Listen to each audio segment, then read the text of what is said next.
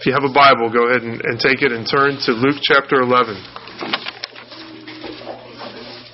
Luke chapter 11. We're going to look at verses 24 through 28 of Luke chapter 11. That's just 5 short verses. But I think there's a powerful principle that we're going to learn from these verses.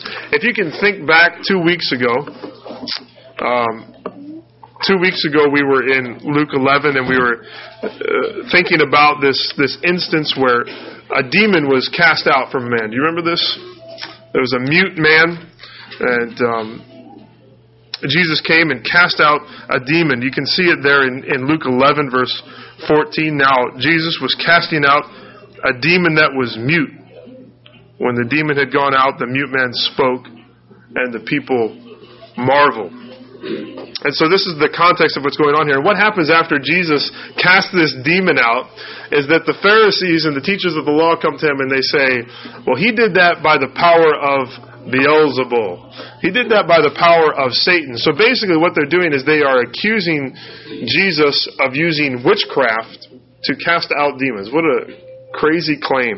And Jesus shows them how absurd this is. Remember that. He shows them how he is in fact doing the exact opposite. That his coming into the world marked the inbreaking of the kingdom of God and this full-on war against the powers of Satan. And the question isn't what side is Jesus on? The question is, what side are you on? Because in the kingdom, in the battle between the kingdom of Satan and the kingdom of God, there is no neutral ground. You can't be Switzerland. You got to pick one side or the other. And so Jesus says, I'm on God's side. I'm fighting for the kingdom of God. Which side are you on? Neutrality is not an option. So it's in this context of explaining the war that's going on between good and evil, between light and darkness, between Satan and God. It's in this context that Jesus gives us a very deep but an extremely practical principle about the way things work in the spiritual world. And this is the principle that we're just going to think on this morning. It's this, that the exit of evil must be followed by the entrance of good. That's the main idea. The exit of evil, or the expulsion of evil, if you want to think about it that way, the exit of evil must be followed by the entrance of good. It's really just another way of thinking about what we thought about 2 weeks ago, that there's this war between good and evil, and neutrality is not an option, but it gets down deep into our souls, and it says at the core of who we are, neutrality is not an option. We can't exist as morally neutral people. Our souls have to side with either good or evil, and if evil is cast out, it has to be replaced by good, and if not, well, we'll see what happens. It gets even worse. This sounds maybe sort of philosophical or theoretical, but I promise you, this is extremely practical. It's an amazingly helpful thing to know for our everyday lives, especially as we struggle as followers of Jesus to say that we are on God's side, that we plant our flag in the ground and say that our allegiance is with Christ. Because we know that evil is always lurking. It's in the flesh that's inside us. It's in the world that surrounds us. It's in the dark powers that hover over us. There are so many things that are seeking to draw us away from devotion to Christ. There are people and places and things that are seeking to pull us away from walking in the way that God would have us to walk. Remember, we read this last week. Satan is a strong man, and we are weak. And Satan is seeking to pull us into his kingdom, to walk in his ways. So how do we, as weak people, allow Jesus, we said last week, who is the stronger man, how do we allow Jesus to have control? How do we allow him to kill this desire for evil and for sin that is just always lurking in us? It's always there. It's always this low hum in us that's ready to take over. And I've staked my life on the side of Jesus. I say I'm with good. I'm with Christ. I want to be for his kingdom. And yet I find myself so often struggling with sin. I hope I'm not the only one that's willing to admit that this is just a struggle of our lives. It's the battle that we have. And this principle, I think, the exit of evil must be followed by the entrance of good, is profoundly helpful to me, and I pray it is to you. So let's look at Luke chapter 11. And I'm going to read verses 24 through 28. This is again in the context Jesus has just cast out. He didn't pass out. Jesus just cast out a demon. They accused him of doing it by the power of Satan. And then he says in verse 23, whoever is not with me is against me, and whoever does not gather with me scatters. And then this is a somewhat confusing passage, but let's look at it. Verse 24, when the unclean spirit has gone out of a person, it passes through waterless places, seeking rest, and finding none, it says, I will return to my house from which I came. And when it comes, it finds the house swept and put in order. Then it goes and brings 7 other spirits, more evil than itself, and they enter and dwell there. And the last state of that person is worse than the first. As he said these things, a woman in the crowd raised her voice and said to him, Blessed is the womb that bore you, and the breast at which you nursed. But he said, Blessed rather are those who hear the word of God and keep it. Let's get a basic understanding of this text first before we really try to delve in and understand this principle. So in these verses, Jesus explains to the crowd what is happening sort of in the unseen world in that very moment. He's just cast out this demon. Now he's going to describe, well, what happened when I cast that demon out? So the moment that demon exits the man, Jesus says it goes and it's wandering.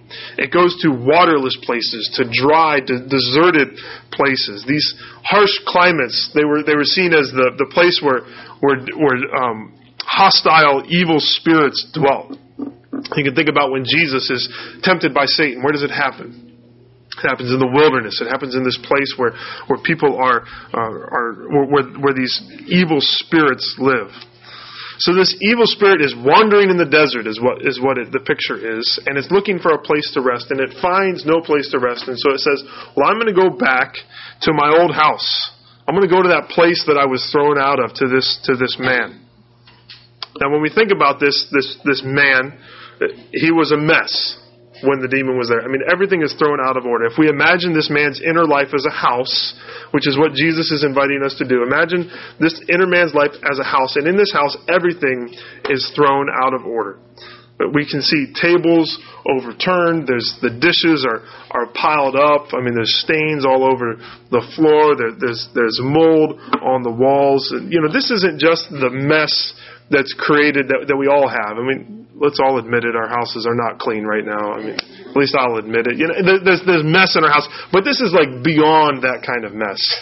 For a summer, I helped a guy repossess houses. I've seen a messy house. I've seen what a house looks like when people really don't care anymore, and they just are throwing things all over the place. That's what this house looked like when this demon lived there, and that's how the demon had left this man. But when the demon comes back, everything's in order. I mean, the house is, the tables are set right, and the dishes are sparkling in the cupboards. There's no piles of dirty laundry. I mean, everything is in its place. It looks nice. The picture is of a man who is no longer controlled by evil, but also is not controlled by good either. It's the hostile spirits are gone and things are better, but the Holy Spirit is not there. So it's this picture kind of someone that we might say is morally neutral. He's not perfect. He's not godly, but he's not evil either. He's just kind of a decent guy. He's a good father. He works hard. He provides for his family. He's an upstanding member of society. He drinks, but he doesn't get drunk. He doesn't smoke. He doesn't drive. He drives the speed limit. He doesn't swear. He doesn't yell. He tucks his shirt in. Flosses every night.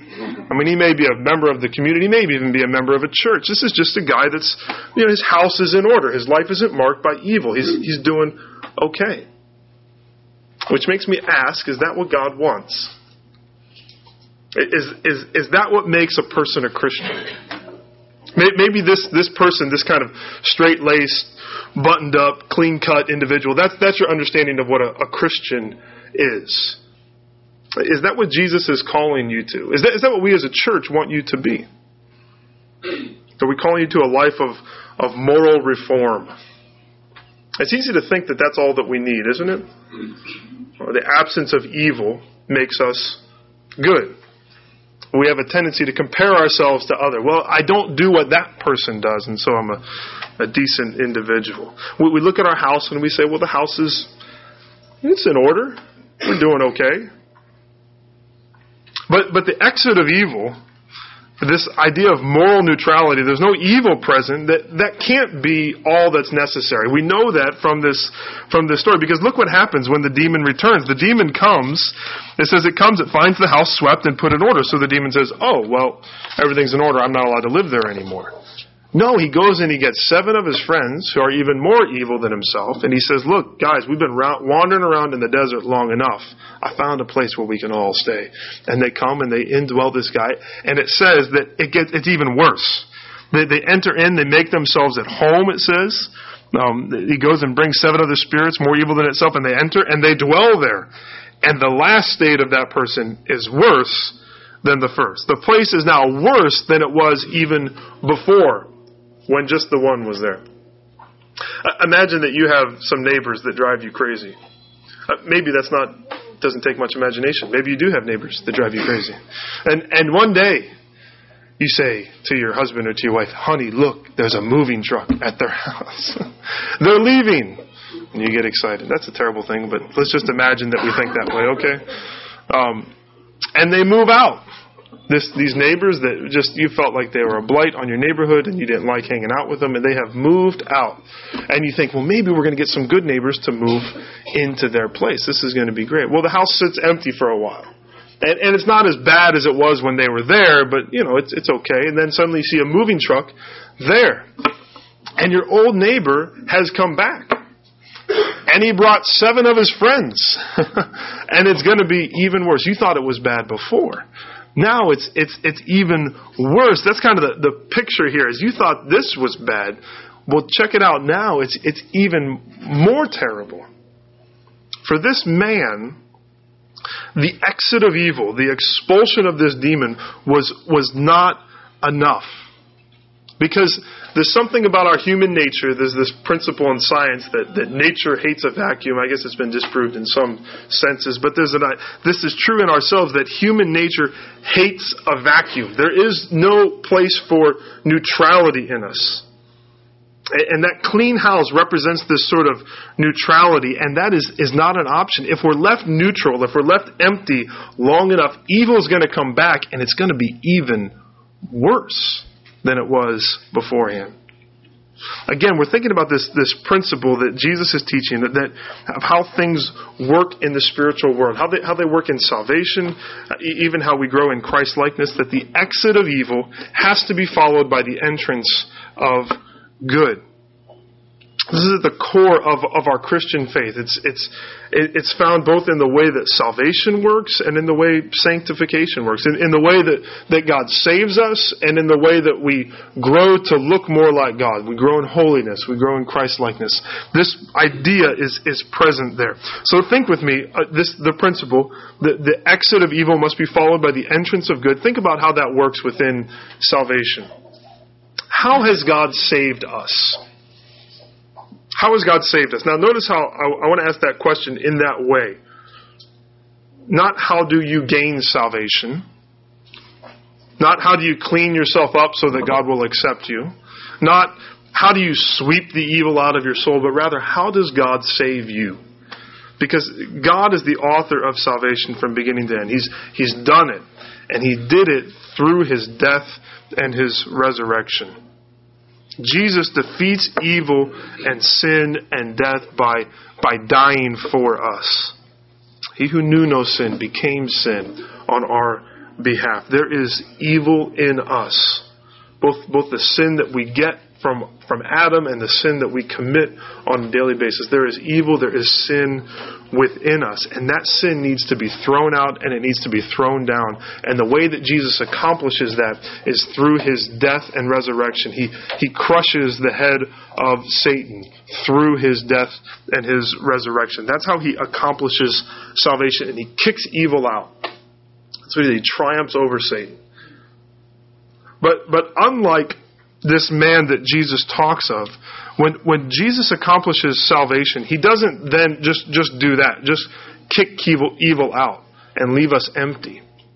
But there's the beauty of salvation, I think, that we sometimes neglect to think about is not only does He forgive us and empty us and purify us and make us His children, but then He gives us the Holy Spirit to indwell us, to change us. The exit of evil is followed by the entrance of good. The entrance not just of good, but of God Himself. So salvation is not moral reform. And it's not even just the forgiveness of sins. It is the forgiveness of sins, but it's also being filled with the Spirit. It's being controlled by God Himself. It's the welcoming of Jesus, not just as the one who sweeps out evil, but the one who takes over our lives and produces good fruit in us. He throws out evil. He forgives us of our sins, but then we yield our lives to God. Remember, neutrality is not an option. If we're true children of God, then we are controlled by the Spirit. We are growing in holiness. It's not just the exit of evil. There has to be the entrance of good through the power of the Holy Spirit. This is, in fact, the promise of the new covenant that we know so well of. Ezekiel 36. Jesus predicts what's going to happen in the new covenant of Jesus. And He says, I will sprinkle clean water on you, and you will be clean from all your uncleanness, and from all your idols I will cleanse you. There it is, the exit of evil. But then listen to this. And I will give you a new heart, and a new spirit I will put within you. He doesn't just empty the evil. He gives us a new heart and a new spirit. He says, I will remove the heart of stone from your flesh, this heart that doesn't want to obey the commands of God, the exit of evil. And I will give you a heart of flesh, and I will put my Spirit within you and cause you to walk in my statutes and be careful to obey my rules. Friends, if you have been deceived into thinking that Christianity is some sort of moral improvement project, then let me be the bearer of good news. Jesus has not come to tell you to be better. He's actually come to throw evil out and then to replace it with the Holy Spirit. Jesus wants to transform you from the inside out. He wants to save you from your sins and then rule your life by the power of His Spirit. Salvation is not just the removal of evil. It is not simply the forgiveness of sins. It is that, but it is also the entrance of the greatest good. It is the entrance of the Spirit of God Himself. That's what will change us. There's a warning in this passage, though, that maybe you've experienced the grace of God in some way. Even as this man who had the demon cast out of him, he experienced the grace of God in a powerful way. Maybe you've felt the blessings of the church, or you've been around the people of God long enough to know the goodness of God. You've seen that. But you continue to put off the call of God to hand your life over completely, to give Him full control, to allow the Spirit to come in, to confess and repent of sin, and to put faith in Christ alone. That's a dangerous place to be, because you know what you are? You're a spiritual vacuum. You're seeking to be morally neutral. You want the benefits of what Christ has done, but you're not willing to bow the knee to who He is. And the scary thing is you can't remain that way. In fact, if you remain that way and do not allow the Holy Spirit to come in, it's not that you're going to remain neutral. Things are going to get worse. This is the warning, actually, that is in the book of 2 Peter. In 2 Peter chapter 2, this is what he's talking about, false teachers. And he says of these false teachers in verse 20 of 2 Peter 2, verse 20, for if after they have escaped the defilements of the world through the knowledge of our Lord and Savior Jesus Christ. So they've experienced something of the knowledge of the salvation of Christ. If they've experienced that and they are again entangled in them, again entangled in these defilements of the world, and overcome, it says here, the last state has become worse for them than the first. Same thing, right? If you've experienced the grace of God in some way, maybe not in a salvific way, meaning that you are a true child of God, you've been saved, but if you've experienced that, and then you go back, he says the last state is worse than the first. It gets even uglier. It says, for it would have been better for them never to have known the way of righteousness than after knowing it to turn back from the holy commandment delivered to them. what the proverb says has happened to them. The dog returns to its own vomit, and the sow, after washing herself, returns to wallow in the mud. Nobody wants to be that, right? Who wants to be the dog that goes back and eats its own vomit? Who wants to be the pig that is clean and then goes right back to the mud? And so there is something here where you maybe have experienced the grace of God in some way. But if you have not allowed the entrance of the Holy Spirit, if you have not allowed God to take control by bowing the knee, then this is a scary place, because you can go back and the last state's going to become worse than the first. So I implore you to don't stay morally neutral. Don't just try to understand the benefits of God, but to miss this concept of bowing, of repenting of sin, of turning to God and allowing the Spirit to come in and dwell you. So this is how salvation works. It's not just the expulsion of evil, but it's the entrance of good. But it's also how sanctification works. Sanctification meaning how we grow in Christ's likeness. How does sanctification work? How do we allow God to reign in our lives? Well, it's not simply by putting off sin, but it's also by putting on righteousness. It's not simply saying no to the flesh. It's also saying yes to the Spirit. It's not just emptying ourselves of the world and the flesh of the devil, but it's being filled with the Spirit. In my journey as a Christian, when I think about sanctification, when I think about growth in Christ likeness, I think I've often defined it by all the things that I don't do. That the fight against personal sin, my default way of thinking about that is about saying no. So don't do that, don't think that, don't say that, don't eat that, don't drink that, don't. That's how we think about growth in Christ-likeness, is our sanctification. I defined, and I still define, my holiness by the evil that I avoid. These are all the things that I don't do, therefore I am holy. You can get suffocated by that. I can remember in high school feeling like I was drowning underneath the weight of my guilt, because I thought about all these things I knew I wasn't supposed to do, and yet I found myself doing them. I thought, I don't want to do this.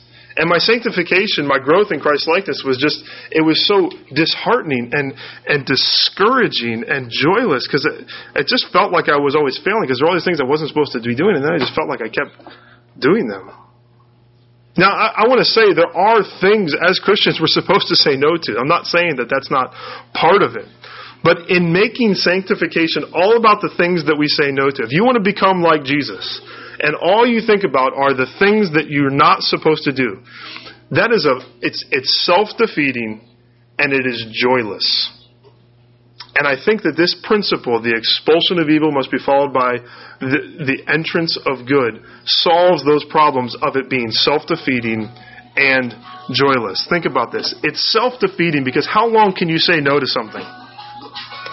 If your only defense against sin is to say no, then you will inevitably fail eventually. So let's practice. If I tell you right now, whatever you do, don't think about a pink elephant. Okay, what are you thinking about? Everybody's thinking about pink elephant, right? So in your fight against sin, so often we focus on the things we're not supposed to do. And if all you do is focus on the things you're not supposed to do, all you can think about are the things that you're not supposed to do. And so guess what happens? You eventually do them, because that's where your mind is. But Scripture tells us to fight sin not only by saying no, but by saying yes. And as we expel evil from our lives by the power of the Spirit, we welcome good. Ephesians 4 was read earlier. It puts it in terms of putting off and putting on. So put off, it's the imagery is of clothes. Put off the old dirty clothes. But then we don't stand there without any clothes on. Put on the good. Put on the clean clothes is what we're supposed to do. In Colossians 3 talks about putting to death what is earthly in us and then putting on works of holiness. Galatians 5 says that we are to, it gets right to this idea of the flesh and the Spirit. It says to put off the deeds of the flesh and to allow the fruit of the Spirit to grow in our lives. Those fleshly desires of the world and the flesh and the devil, those are in us. And before Christ, we're unable to do anything about them. But Jesus hasn't left us empty and told us, now get your house in order. He's given us the Spirit and said, now allow the Spirit to bring out fruit in your life. We've got a small garden. Imagine that I looked at this patch of weeds and I said, well, I'm going to start a garden. And all I did was concentrate on pulling weeds. That's all I did. I just pulled weeds all day. Check out my garden. It's beautiful, isn't it? Well, yeah, it's a big patch of dirt. But there's nothing growing in it because all I'm doing is practicing pulling weeds. But let's say I never pull any weeds and I just say, well, I'm just going to plant plants. And I plant those plants. But they're never going to blossom. They're never going to produce the fruit because the weeds are going to choke them out. The weeds are going to kill what's there. And in sanctification, if all we do is pull weeds or seek to do good, if we just do one or the other, it does not work. It's a fruitless endeavor. But if we would pull those weeds and then plant the good, the fruit of the Spirit is going to grow by the power of God in our lives. So I think you should come back tonight. Because tonight what we're going to do is we're going to go to these passages and just get in probably 3 groups and go to Ephesians 4 and go to Galatians 5 and go to Colossians 3 and say, okay, what is Jesus telling us to put off? But what is He telling us to put on? And let's think in these terms and understand that as we expel evil, we welcome righteousness. But let me just give you a hint about how practical this is. So Ephesians 4, which is what Henry read for us earlier.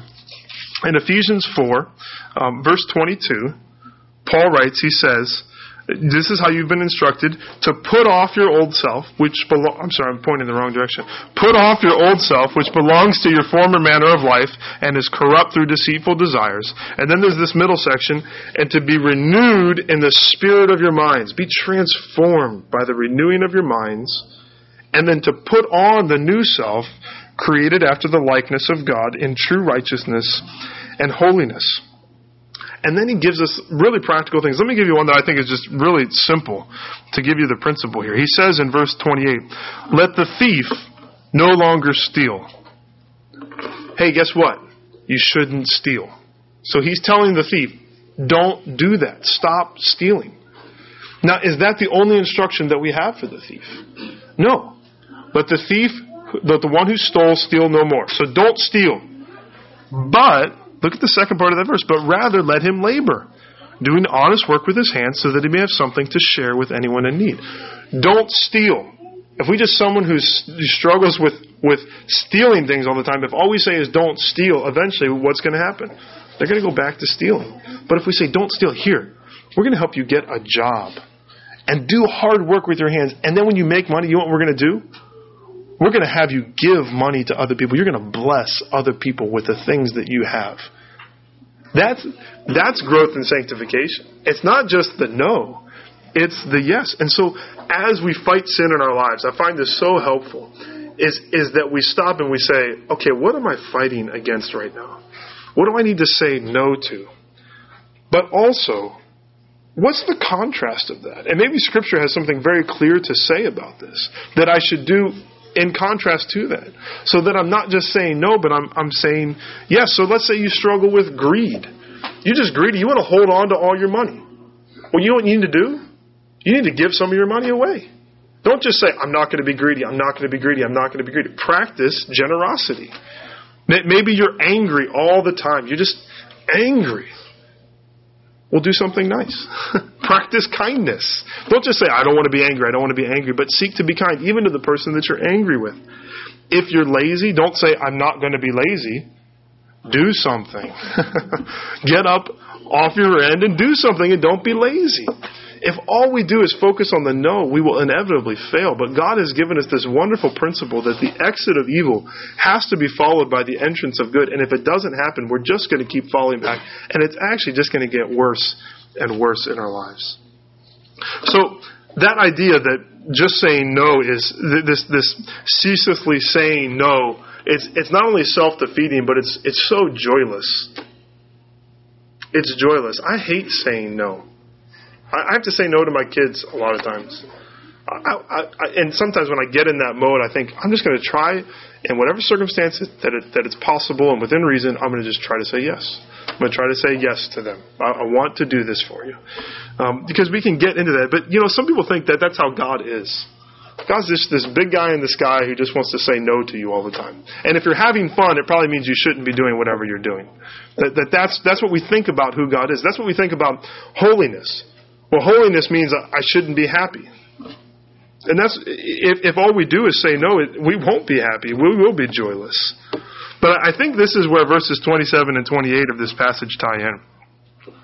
Because it says here, Jesus is teaching, and a woman in the crowd raises her voice and yells out, "Blessed is the womb that bore you and the breast at which you nursed." So she says, "Blessed is your mother, Jesus. Blessed is Mary." And she is blessed. We can look back in Scripture and God pronounces blessing on Mary. I want to be very clear that I don't think it's in the sense of what maybe the Catholic Church lifts her up to. I know that that's not what he's speaking of here, because he doesn't say, yeah, you're right, let's all think about how great Mary is. What does he say? He says, verse 28, but blessed rather, not just she's not blessed, but rather, yes, she is blessed, but even more so, the ones who are blessed are those who hear the word of God and keep it. He said this earlier in chapter 8, verse 21. His family comes to him and they say, "Jesus, your mother and your brothers are here to see you." And what's he say? But he answered them, "My mother and my brothers are those who hear the word of God and do it." Jesus, he keeps hitting on this idea of listening, hearing, and doing the word of God, doesn't he? We listen to the word of God. But what he's getting at here is that the remedy for this joyless Christian life, and it's this, that true blessedness is found in hearing and obeying the word of God. So she pronounces this blessing on Jesus' mother, and Jesus says, yeah, she's blessed, but let me tell you who's most blessed in this life. Those who hear the word of God and obey it. That yielding ourselves to the control of the Holy Spirit, saying no to evil and yes to God, is the source of true joy and eternal blessedness. Saying yes to godliness is not some sort of distraction technique. So I want to sin, but I got to say no to that, and I need to come up with something that gets my mind off of it. Like when you're hungry and you don't have anything to eat. Well, I better just work because I don't have anything to eat right now, and if I just do this, then it'll get my mind off the fact that I'm so hungry. That's not the idea here. Rather, we say no to evil because it's so unsatisfactory. It's such a waste. The things that we desire in our flesh and the things that the world throws at us and the things that Satan tempts us with, they're just fruitless. They're really... The end is destruction. The end is death. And it really doesn't satisfy us. And so we say no to them because they're disgusting, because we don't want them. There's no joy in those things that we're being called to do. And so Jesus says, say no to those things. Say yes to godliness. You want to be blessed? Do you want to know true joy? Listen to the Word of God and do what it says. That's where blessing is. If you've turned sanctification, if you've turned walking in Christ-likeness into this project of saying no to everything, that will be joyless. But if we say no to these things and then say, I reject that because I'm looking for something better, and the better is obeying the Word of God, walking in His ways, I will be more satisfied. I will be more blessed. I will be more happy if I do what God has told me to do. That's going to kill sin in your lives. And in my life. It's so depressing to just say no. It's so joyless. But if I say no, I don't want that, because there's something so much greater that is found in Christ. That He is where the true treasure of joy is found.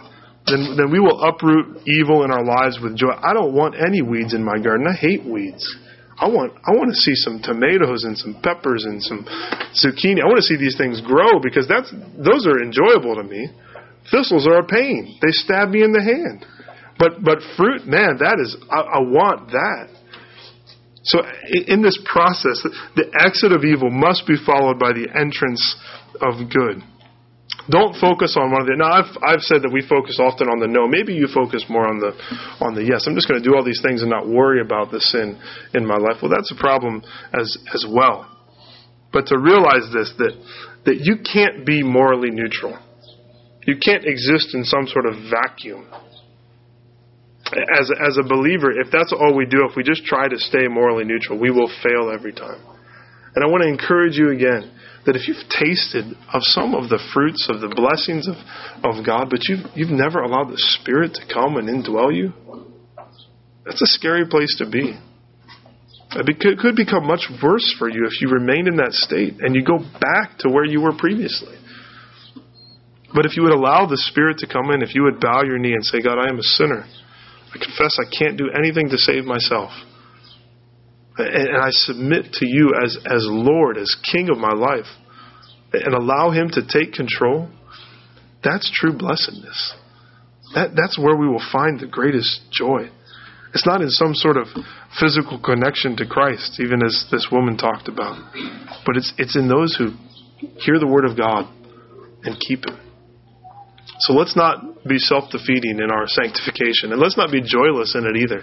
Let's find true joy in following after Christ by throwing evil out of our lives and allowing the Spirit to do the work in us. And don't fall into the trap of the Galatians. Don't begin by the Spirit and then try to be perfected by the flesh. If God is the author and the finisher of our faith, then He's the one who saves us and He's the one who sanctifies us.